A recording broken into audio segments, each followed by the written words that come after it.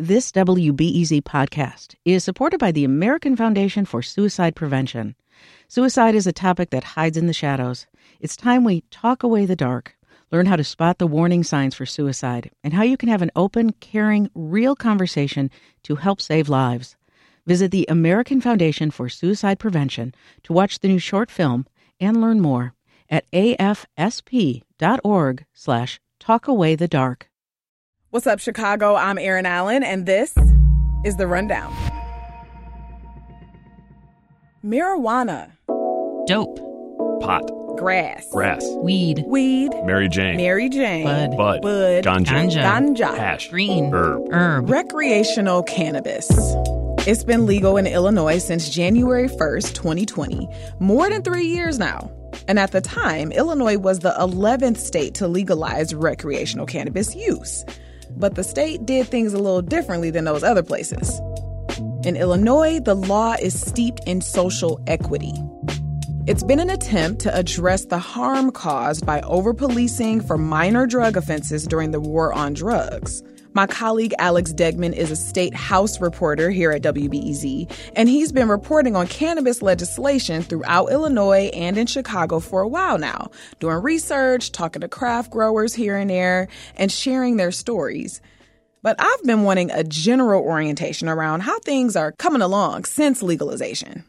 Albeit slowly, a lot has happened in the last 3 years. Cannabis has already made the state billions of dollars in tax revenue. And judging by what's happening in California, the industry could be exponentially consequential for Illinois' economy.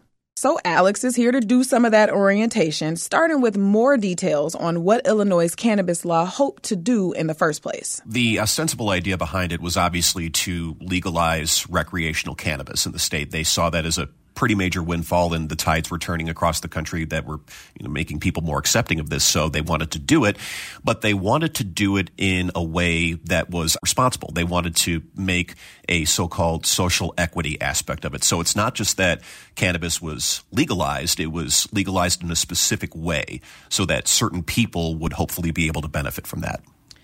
What are some of the ways that they were wanting to make it socially equitable? So they outlined a bunch of parameters that people would have to fall into in order to be considered a social equity business.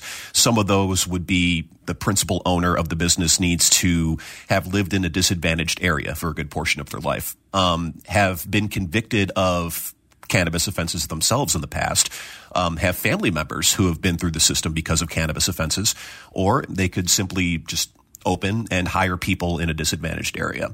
So those are the parameters. And when it really got into it, when they started to issue more applications for dispensaries, more applications for grow facilities and things like that, they all had to fall under those parameters. Everybody who applied for one of these businesses had to be a social equity business as defined by the state. Okay. And forgive me, I just want to, but a person can open a dispensary and not meet any of those parameters. What is their process? How is it different from a person who does meet those? Well, at this point, you can't be. You can't? Oh. Yeah, so if you're trying to open a new dispensary or if you're trying to be an infuser or a transporter or any one of these businesses, you basically at this point have to be a social equity applicant. Ah, got you. Okay, interesting. And then there was another point of social equity. If you could just, give us a broad stroke here about criminal records being expunged?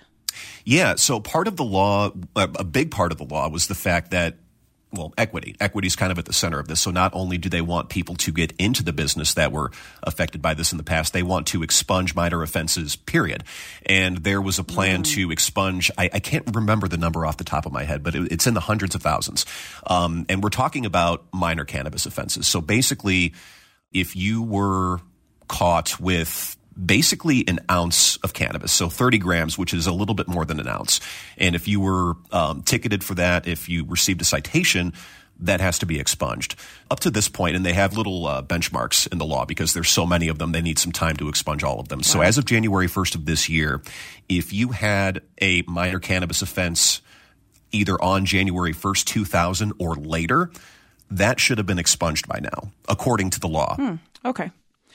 So going back to the folks who actually want to get into the business, not who just want to get their records expunged, how is that going as far as those social equity licenses? It's starting to get better, but it's still really slow. For a couple of reasons. Number one, there were a lot of applications that were held up in court for over a year because there were challenges to how the licenses were awarded and things like that. So nobody could get their licenses while that was tied up in court. So people are sitting on property. They're just spending all of their own capital to try to maintain these sites. But once the court decided that you can award these licenses, then there was another problem of, well, now we don't have any money. There is the issue that cannabis is still federally illegal, so it's virtually impossible to get loans from any federally backed bank. Interesting. And there were state loan programs that were set up through banks that work specifically with the state on cannabis, but those were slow too because there were some issues with the people applying for the loans. You know, that's a problem that some people are running into. A lot of these social equity businesses, they don't have a lot of startup capital. They don't have a lot of existing credit. So getting loans from, banks that are even working with the state is difficult. And then you have the issue of private investors who are looking at Illinois' recreational market and being like, some of the ways that these laws are written don't really make any sense, and I don't really see how I'm going to get a return here. So I'm going to move on. So that's what a lot of these social equity craft businesses have been dealing with. And like I said, it's starting to get better very slowly, but it's still a little bit of a slog. Okay, so has a state acknowledged and recognized some of their responsibility within this? Are they doing anything about it? They have, yeah. So about the financial aspect of it, there was something that they set up through the Department of Commerce and Economic Opportunity to give fully forgivable loans for these social equity businesses. And people are applying for that, and they're confident that they're going to get that money. At least the folks that I've been talking to, they're confident that they're going to get the state loans, but they just haven't gotten them yet. It's just taking a really long time for them to get their money. All right. So moral of the story, it's all real slow. That's true. So zooming out a little bit here, what are you seeing across the state as far as what cities are opening dispensaries versus not? Well, I think it's fair to say that a lot of dispensaries are going to be in Chicago because Chicago is obviously the population center. There's more customers there, so that's where a lot of them are going to be. But what I'm also finding out, and I thought this was pretty interesting, was that there are people who live in Chicago and who are like from the area and they work full time in the Chicago area, but they're applying for licenses all over the state. For example, there was a woman that I talked to who is trying to open a craft grow facility in Kankakee, but she's also trying to open a dispensary in DeKalb. So it really just depends on where the licenses are available and what makes the most sense business-wise for these folks to open.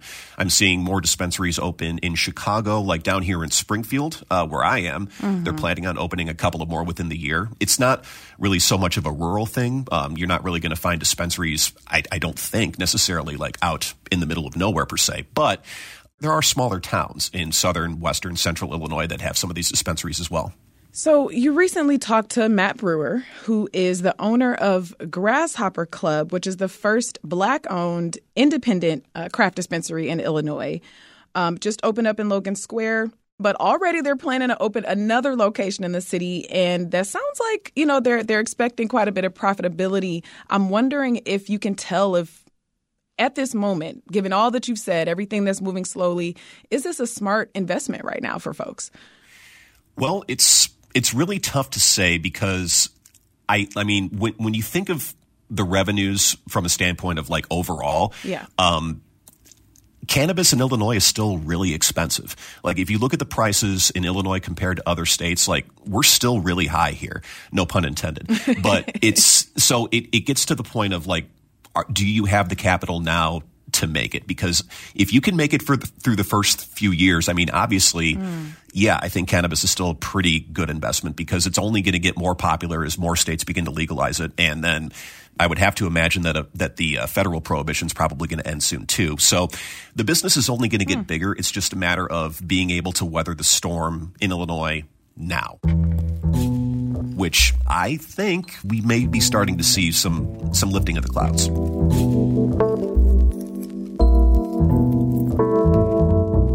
Alex Degman is a State House reporter here at WBEZ, making all the predictions that the cannabis growers want to hear. Alex, thank you so much for being here. Thanks for having me. If you want to know more about Grasshopper Club, Alex did a whole feature on them. You can find it at wbez.org. And that's it for today. Thank you to Justin Bull and Sam Deere for producing The Rundown, and to Ariel Van Clee for editing the show.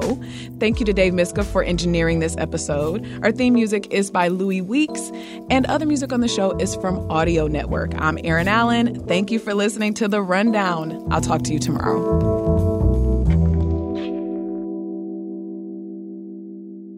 I didn't even think about clouds from a smoke perspective. I thought about clouds from a storm perspective.